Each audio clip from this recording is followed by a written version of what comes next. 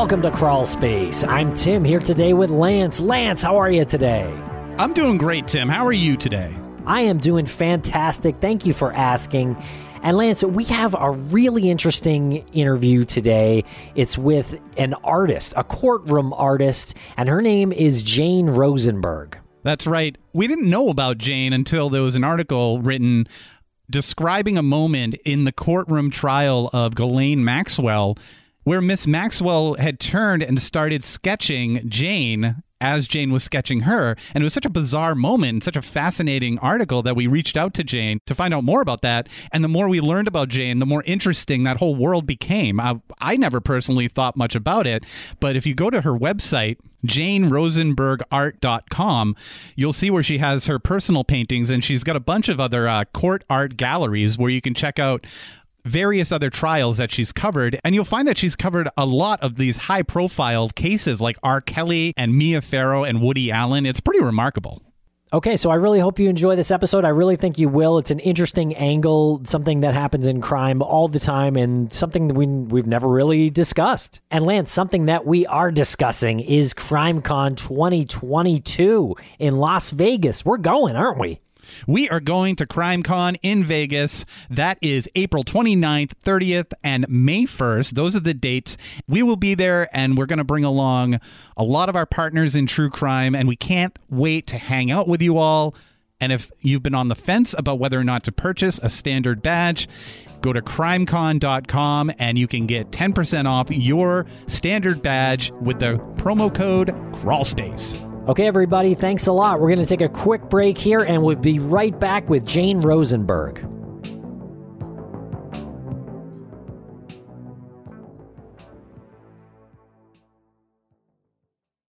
Hi, I'm Matt Harris. Seton Tucker and I host the podcast Impact of Influence, which for 2 years covered in depth Alec Murdaugh, who was eventually convicted in 2023 of murdering his wife Maggie and son Paul.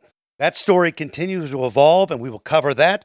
Plus, we will tell you stories of other true crime events that have happened in the South. Please join us on Impact of Influence. And give us a follow on the Impact of Influence Facebook page. True terrors of horror, bizarre happenings, unexplainable events. On our podcast, Disturbed, terror takes center stage. Each episode is a journey into the darkest corners of human existence, delving into bone-chilling tales of kidnappings, serial killers, maniacs, and the very essence of your worst nightmares coming to life on this weekly true horror show. Disturbed is not for the faint of heart. It's an exploration of real, unadulterated horror sourced from everyday people. Each episode is a descent into the macabre, where we narrate stories that will leave you on the edge of your seat and crawling in your skin.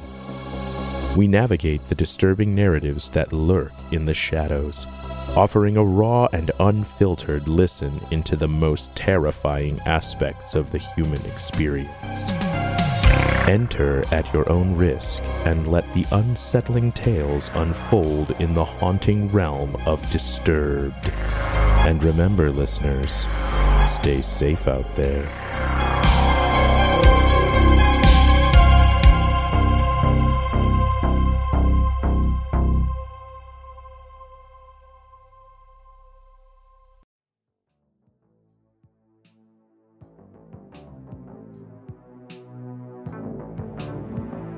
Welcome to the podcast, Jane Rosenberg. How are you today? I'm good. How are you?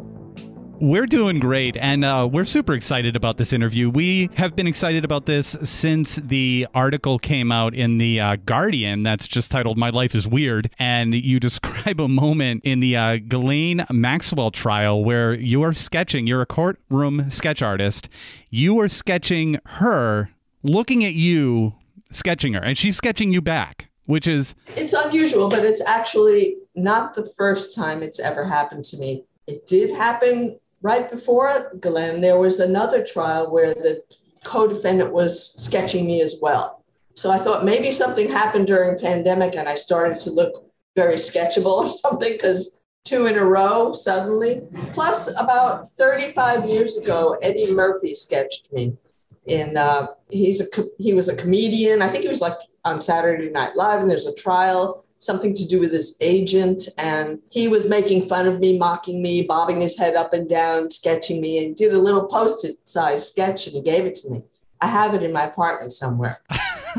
This is amazing. And we really want to get into all of these fascinating stories. But tell the listeners a little bit about yourself. You are an artist and you got involved in courtroom sketching. How did it all begin? In the crib, my mother said I used to peel crayons all the time, endlessly, hours and hours of peeling crayons. And I think I'm still doing that, only I'm peeling pastel chalks instead of crayons. So it began there. I was always interested in art.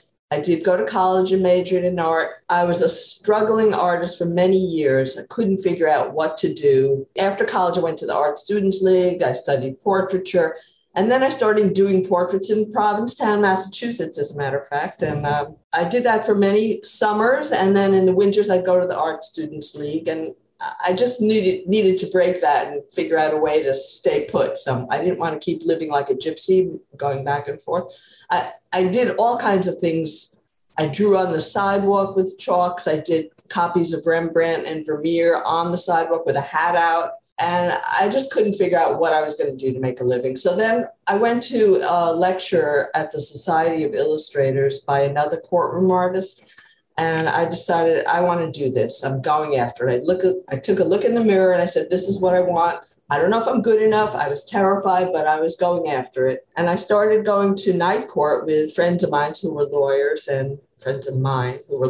And they, in those days, this is 1980 when I began, there were a lot of prostitutes being arraigned in night court at 100 Center Street. And I did sketching and I was putting together a portfolio. And I asked the court officers, where do the artists sit when they come? What do they bring? I had a million questions for them. They said, oh, come next week. We'll let you sit in the jury box with the other artists. It's a high profile case. So I went to court that day and sat. There were two other artists. One had Fox on his portfolio and I didn't know who the other one was. And I did my sketch and I came home and I just decided I have to try to sell it. I called the startup company back then, which was CNN. They were just a startup company. And they said, oh, we had an artist there. So I thought, oh, now I have to call one of the big three. And I called NBC. They said, come in, show us what you've got. And I did that. They used it, put it on TV. I went home and watched it on my little black and white TV, called my parents and said, I'm on TV. I was very excited. So that's how it all began, being a courtroom artist. That's fascinating. I didn't even know I was so fascinated by this until I read the article and then looked at your website, which is your name.com, followed by art, janerosenbergart.com. I didn't realize how fascinating the world of the courtroom sketch artist is. Are you just sometimes sitting there sketching Woody Allen and thinking to yourself, I'm sketching Woody Allen? When I was sketching Woody Allen, I was thinking, I can't believe I'm sketching Woody Allen. And actually, when I first felt that was when I sketched Mick Jagger. This is like early on in my career, and maybe it was 1984 or something, 83 or 4, really early on. And I was so starstruck. He walked in the courtroom and, oh, there's Mick Jagger. It was a big deal for me. It was just a little thing with, he also had some issue with an agent or something like that, royalties. But yes, in the early days, I was starstruck, and I don't think I have that anymore, but that was the early days, yeah. And you mentioned that you peeled crayons as a kid, and there's a little bit about your process in the article from The Independent. Tell us a little bit about your process and what you use to do your sketches. I don't use crayons anymore. I use pastels on Canson Mi-Tint pastel paper. It's a French kind of archival pastel paper. It's about 20 by 24, a little bit off that. And I have, sometimes I'm very far back, so I have a pair of binoculars and I have prescription lenses on my binoculars so I can wear them wrapped around my head and see far away. I draw first probably in a pastel pencil, and then I use ink, a Mont Blanc pen, which is in the fountain pen hospital right now because it broke. And then I use pastels, which I have a lot of. I dig in a box that I built 40 years ago a box of pastels that fits on the bench next to me. I actually now, since pandemic, ordered a lot more pastels because I had started doing some work on my computer at home and had a lot more space. So I started buying and ordering more colors, and I got used to having more. So in pandemic seating in the courtroom, I'm at least 6 feet apart from people, so which gives me more room to bring in more colors. So now I have a box to my right, my old box with the little stubs in it, and then I have some new pastels on my left side, which takes up space. I take up a lot of space. I think people get unhappy with that, but too bad. During pandemic, it's okay. In the old days, I'd be right on top of the artist right next to me. Literally, our paths could overlap. But now I have more space because they don't want everybody right on top of each other with COVID.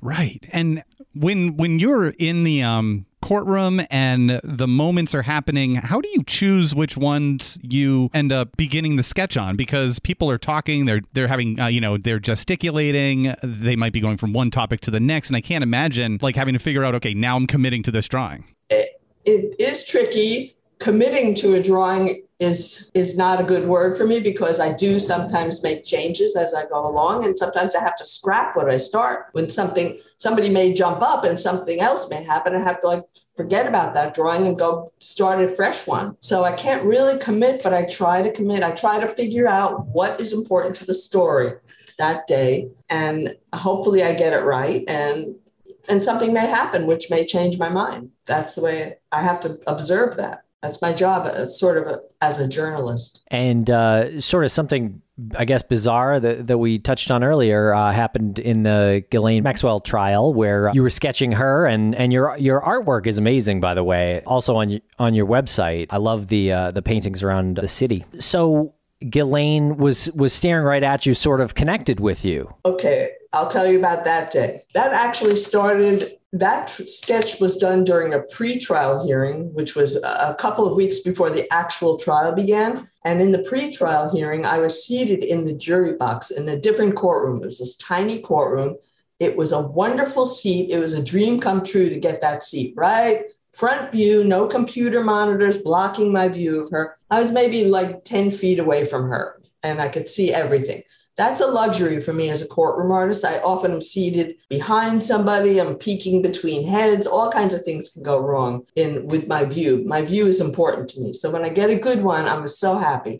That day, she was brought in an unusual way. Once again, pandemic, and they didn't have the regular courtroom available. And she came in through a different way. They walked her in shackles, which is unusual. They usually take shackles off before bringing a defendant inside of a courtroom.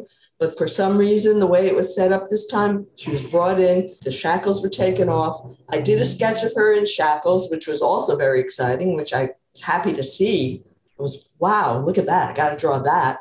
And then she sat down after the shackles were off and started, she saw I'm right there in front of her. And she saw I'm sketching, and she decided to sketch me too. And I wasn't going to let it throw me off. I know now that it went viral because I don't do social media, but other people have told me. And I know a lot of people thought, oh, how creepy, how scary. I mean, have a lot of interpretations. I don't really know why she did it, but I had to focus on what I was doing. I couldn't let that throw me off. I couldn't say, oh, I'm scared. I have to keep going. That's my job. So I did the sketch of her. She was sketching me. And that's how that sketch went that day. I think from the outsider's point of view, we've read a lot about her and the Epstein trial. And I mean, all of that is just horrific. And to have her persona built up in one's head and then see that sketch of her sketching you was chilling. And I think it being your job, you're handling it in a professional way. But the second I saw it, I was like, oh, wow. Oh, because I mean, I've never met her, but everything she's involved in is just so, again, horrific to me. Just having someone do that. Ugh. Well, I think Epstein was a bit even creepier. Oh, absolutely. He was horrific. I mean, Ghislaine didn't come off to me when she entered a courtroom. I didn't know all the facts yet. I hadn't heard testimony yet. I mean, this is this woman. She's slightly built. She's not, she's thin, tall, slender, elegant looking. She didn't look like a horror, but I mean, I do know what she was convicted of doing are horrific acts. And I know, it's still her drawing me did, I was happy to have a connection with her, which, by the way, developed after that initial sketching. She must have read some article or something, because then she started waving to me and giving me the eyebrow nods. And there was even a day she said a sentence to me, and, she said, "Oh, long day, isn't it?" It was, I was happy to have something where she turned to look at me, because my job is to see her. And I don't want somebody to plop in their chair and face the front and like a blob, and all I get to see is the back of their head. It's really a great thing as a courtroom artist to get that front view, just like a photographer might shout out somebody's name as they're walking by so they turn for a second. I was getting that, and that's what I needed as a courtroom artist, to see her. And it was great. I got she was very animated. She did a lot of kissing of her lawyers. She had a lot of expression going on, even with a mask, which is another issue. I'm drawing only half a face. I'll have her eyes and eyebrows and hair, which thankfully she had. It was challenging, and that's what I had to work with, and that's what I did. And I was appreciative to get something with her connected. And so some of that behavior was kind of, I guess, big, and her sketching you, so that wasn't something that creeped you out. You were just trying to do your job. Looking back, that wasn't an intimidation tactic on her part, probably? It may have been. I can't get inside her head and know what her motives were. I'm not a good mind reader. I don't know what her reasons were. Maybe she just likes art. As a matter of fact, she had twin sisters in the courtroom, and both of them did sketching as well. They always brought a little pad, did tiny little sketches. I actually looked at one. Wasn't that bad. It was a teeny tiny profile of one of the lawyers who was in the well at the moment.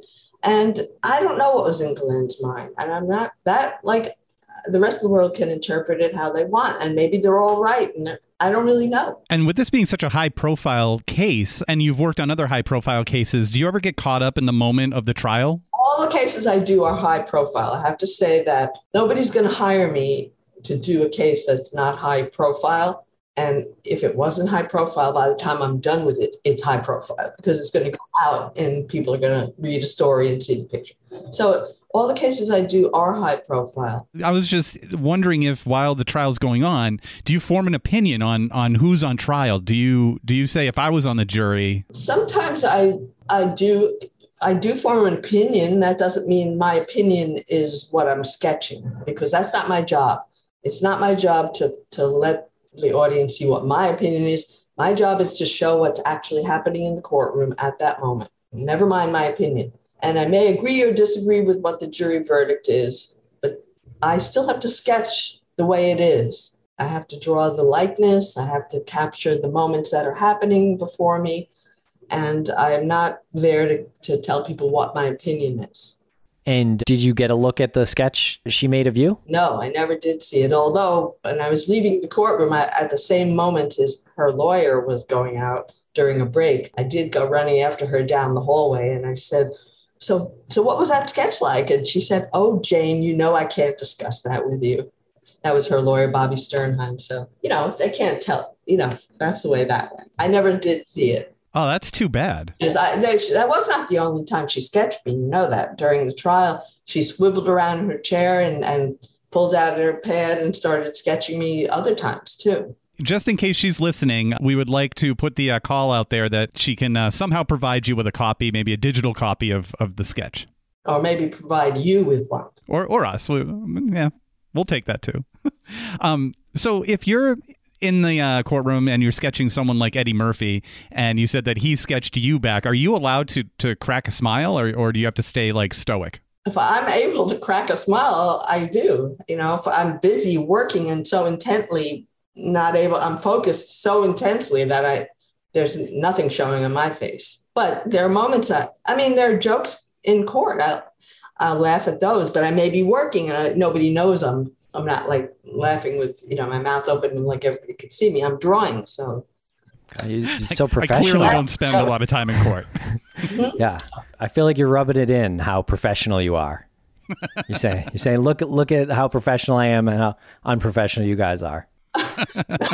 It's not what I'm trying to do. It's just, this is my job, and I'm explaining how it goes. And I know, I'm just kidding. And I am intense when I work. My husband has made jokes about how it, nobody can interrupt. Not now. It's like, don't talk to me when I'm working. I'm very intense. It's just focus. That's how I have to do it. It's a hard job, really hard job. I have to focus intensely. And we'll be right back after a quick word from our sponsors.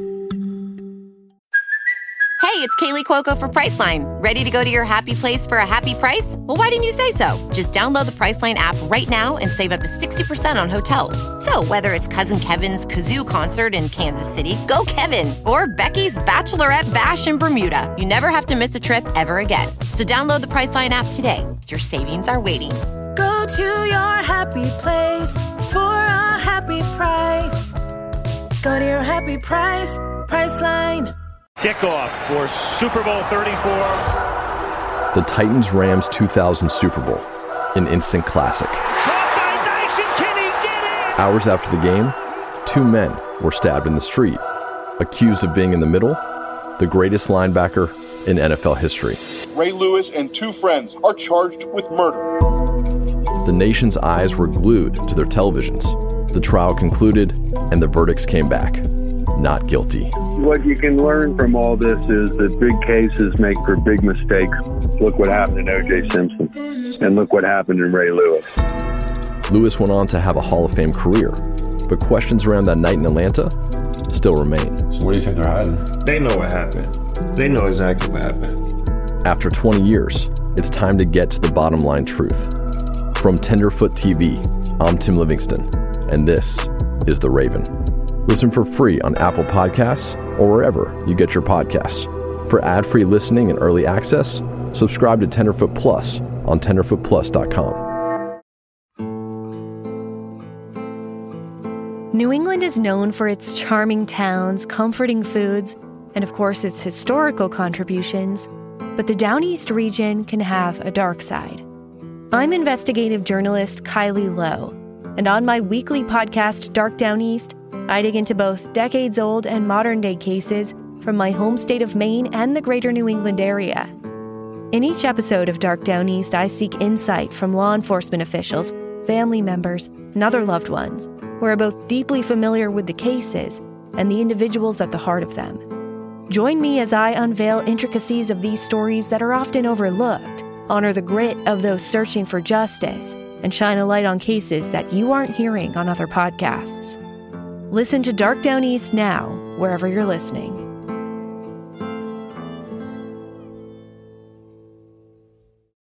Join us today during the Jeep Celebration event. Right now, get 20% below MSRP for an average of $15,178 under MSRP on the purchase of a 2023 Jeep Grand Cherokee Overland 4xE or Summit 4xE. Not compatible with lease offers or with any other consumer incentive offers. $15,178 average based on 20% below average MSRP from all 2023 Grand Cherokee Overland 4xE and Summit 4xE models in dealer stock. Residency restrictions apply. Take retail delivery from dealer stock by 4/1. Jeep is a registered trademark. Thanks to our sponsors, and now we're back to the program. Yeah, and you don't even know when you're really working because they can call you in at any time. During this interview, they could call you in, right? Thankfully, today my scheduled is a holiday and the courts are closed. That's why I was able to do this today, because I am on call for breaking news and I can be called any moment to go. I have my kit, my pastels, my portfolio, my luggage cart, all sitting by my door, ready to go out the door. Every night when I come home, I sharpen my pencils, put fresh paper in, and set the whole thing up so I'm ready to go the next morning if I get called, or I may know I have to go the next morning. I'm always ready to go. It's the way it has to be. Again, I never thought I would be fascinated by this. I love the fact that this profession exists and you have a go bag for when you just need to go. I think it's amazing. Yeah, and sometimes now I'm back working remotely, it seems, because of Omicron COVID. And it seems like they've started doing more remote proceedings. So now I have to open my kit by the door and bring it back by my computer. And I don't enjoy working on the computer as much as from live. It's a very big difference. I really prefer live work, live drawing is what I like. Yeah. And how does it work virtually. So do you're over Zoom or something?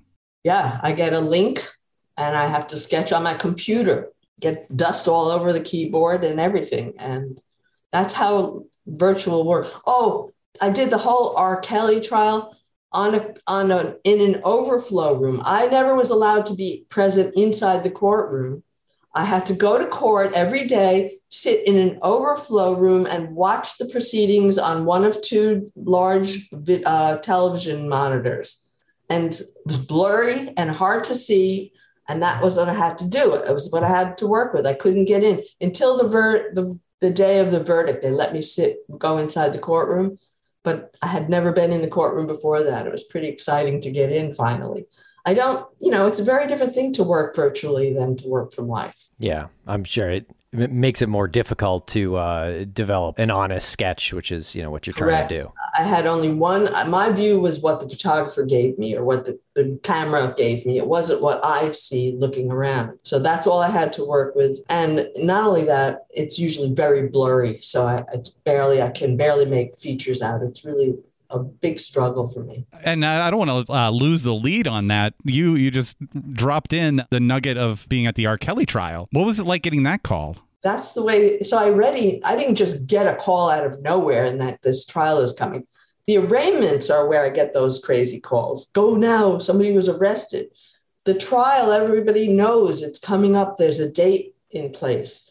Like I know Michael Avenatti and Stormy Daniels are coming to court. The trial will begin next week. I know that in advance. And, that's scheduled a month or even a year before, whatever they do have a schedule. That's not one of those cold calls where I have to jump and run. And so that's how R. Kelly was. I knew I was going to have to be there.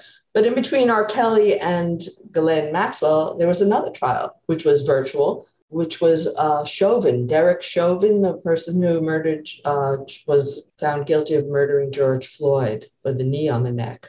And that was pretty gruesome. I did that one at home from my computer monitor, but I had to look at George Floyd being murdered over and over, and I had to really look. People usually look away or, get squeamish, and which I felt in my gut, in my stomach. I was getting a little squeamish, but I had to really look. I had to draw that, so I couldn't look away. It was really hard for me because it was repeatedly shown all different angles of him with the knee on the neck. I had to see his face and the life snuffed out of him, from each minute of it. And the moment his last breath was drawn, that was hard.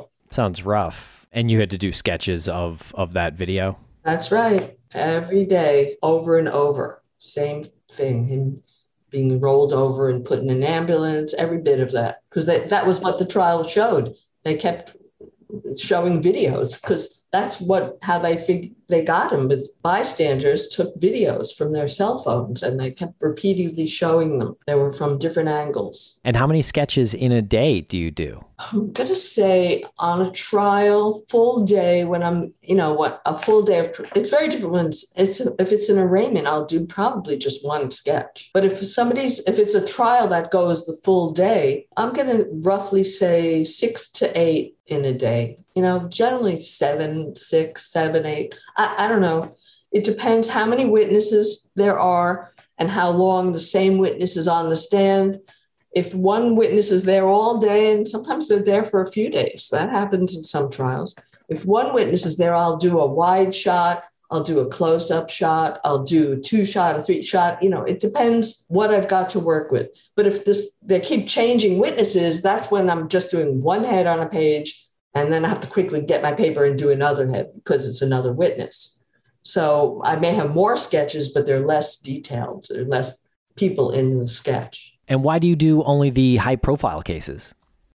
Because I'm hired by the media. I'm not hired by the courthouse. I'm hired by the media, and they don't want to pay me to go to court unless it's a story that they need to have sketches of because they're unable to get their cameras inside the courtroom. So that's why I'm sent.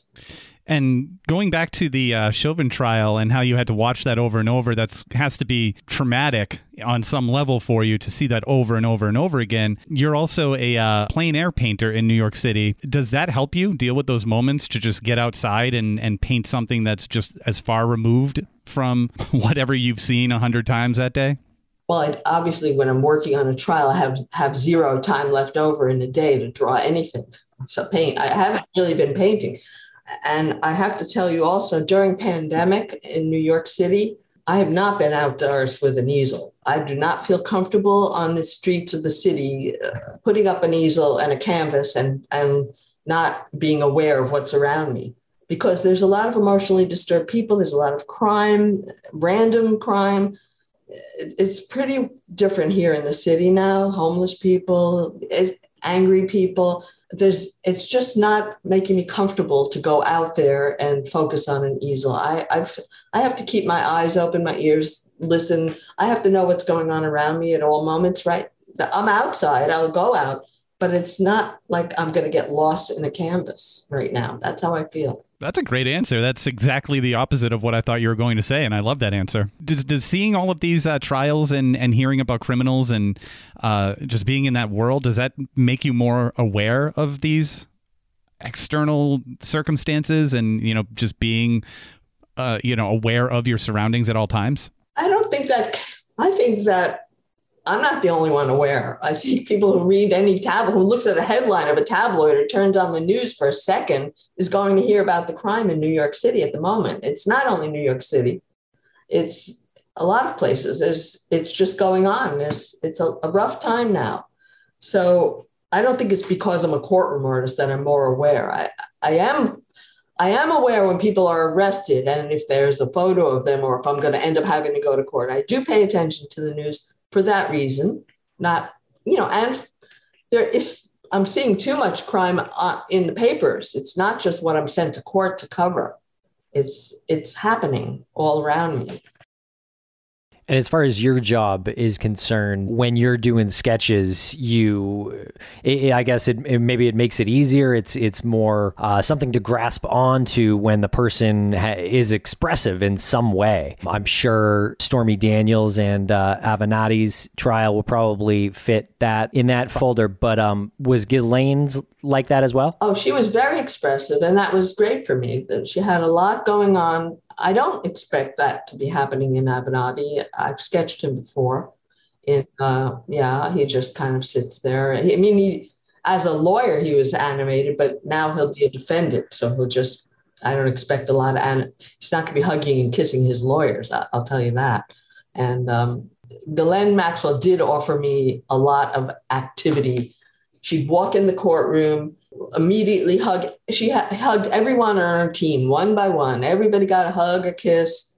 She sat down. She'd turn around in her chair to face maybe her family or the audience to see what's going. She wasn't just sitting there quietly like a lump. No, Ghislaine did a lot. And you said that you don't typically get starstruck, and that's understandable. But is there somebody out there that if you ever had to sketch them, you'd be nervous doing it? Have you ever thought of that? Obviously, Tim and myself, you'd be very nervous sketching us. There's nobody that's going to make me starstruck anymore. It's been a long 41, I don't know how many years, a lot, since 1980. I'm not going to be starstruck. I may be nervous, but I'm under pressure all the time. I'm nervous because of the stress of my job. And will I get a good seat? That's what I worry about the most. Will I be able to see? Because sometimes I can't. And I have to have one split second. Somebody may turn, oh, there it is. And then he's gone or she's gone. And that's what it's all about for me. Will I get the view? Will I be able to see something? There's a lot of equipment in courtrooms that blocks my view. They don't always put me in the front row like they used to. The Ghislaine Maxwell trial, except for that pre-trial, during trial, I was in the third or fourth row back. There were a lot of heads blocking my view. It was very, very complicated and difficult. So that's what makes me nervous, the stress of getting the seat, getting set up. Once I'm all set up in my chair with my pastels laid out, I'll be okay if I know I'm going to have a view, but otherwise I'm going to worry and try to tap people on the shoulder. Can you just move an inch? I'm going to hope to see through your head and your head. It's rough. That's what worries me. What about outbursts? Would you have to sketch that? And I guess how could you, would that make it harder? Because it's obviously not a still life in front of you. It was a moment that happened. But that's what makes my job exciting. An outburst is something. It's not just, people sitting still like lumps, which is a little boring. That's what I have to pay attention for. Of course, I'm going to have to sketch that. And as I said, I'm going to have to change whatever I'm working on and pull out a sheet of paper and start a fresh drawing. That happens to me often. And that's exciting. Actually, that's where the adrenaline gets flowing. And I love that. I'm needed to do something else. I have to get that moment. So God, cool. Stop being so professional. Tim's so jealous. I have a really, again, it might seem like a throwaway question, but I'm really curious about this. Do you do anything with your hands to keep them strong so you can, do you have exercises that you do? No, but I can tell you that because I dig in a box of pastels every day, my skin gets very dried out, especially during the winter months, and it cracks. And so for the past several years, I've been wearing finger cots, which are these latex things I have them mostly for my two fingers, my thumb and the next finger. But then the last year I've been wearing on the third finger because they just really dry up my skin. It's not good to dig in chalk all day long. Interesting. Now, I'm curious if you think I have a future here because I just sketched you. So just tell me if I have a future here. Let's see what you got. Well, that's pretty good. You got the glasses right. Yeah, it's not too bad. Not too bad. You can get my job. Go ahead. Start I'm going. So jealous. He's never sketched me, Jane. Well, I just haven't shown you. He will. Well, this has been such a great conversation. Thank you so much. Okay, you're welcome.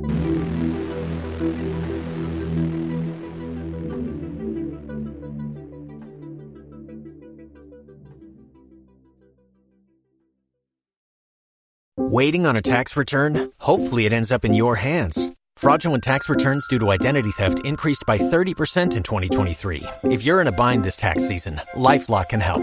Our U.S.-based restoration specialists are experts dedicated to helping solve your identity theft issues. And all LifeLock plans are backed by the $1 Million Protection Package. So we'll reimburse you up to the limits of your plan if you lose money due to identity theft.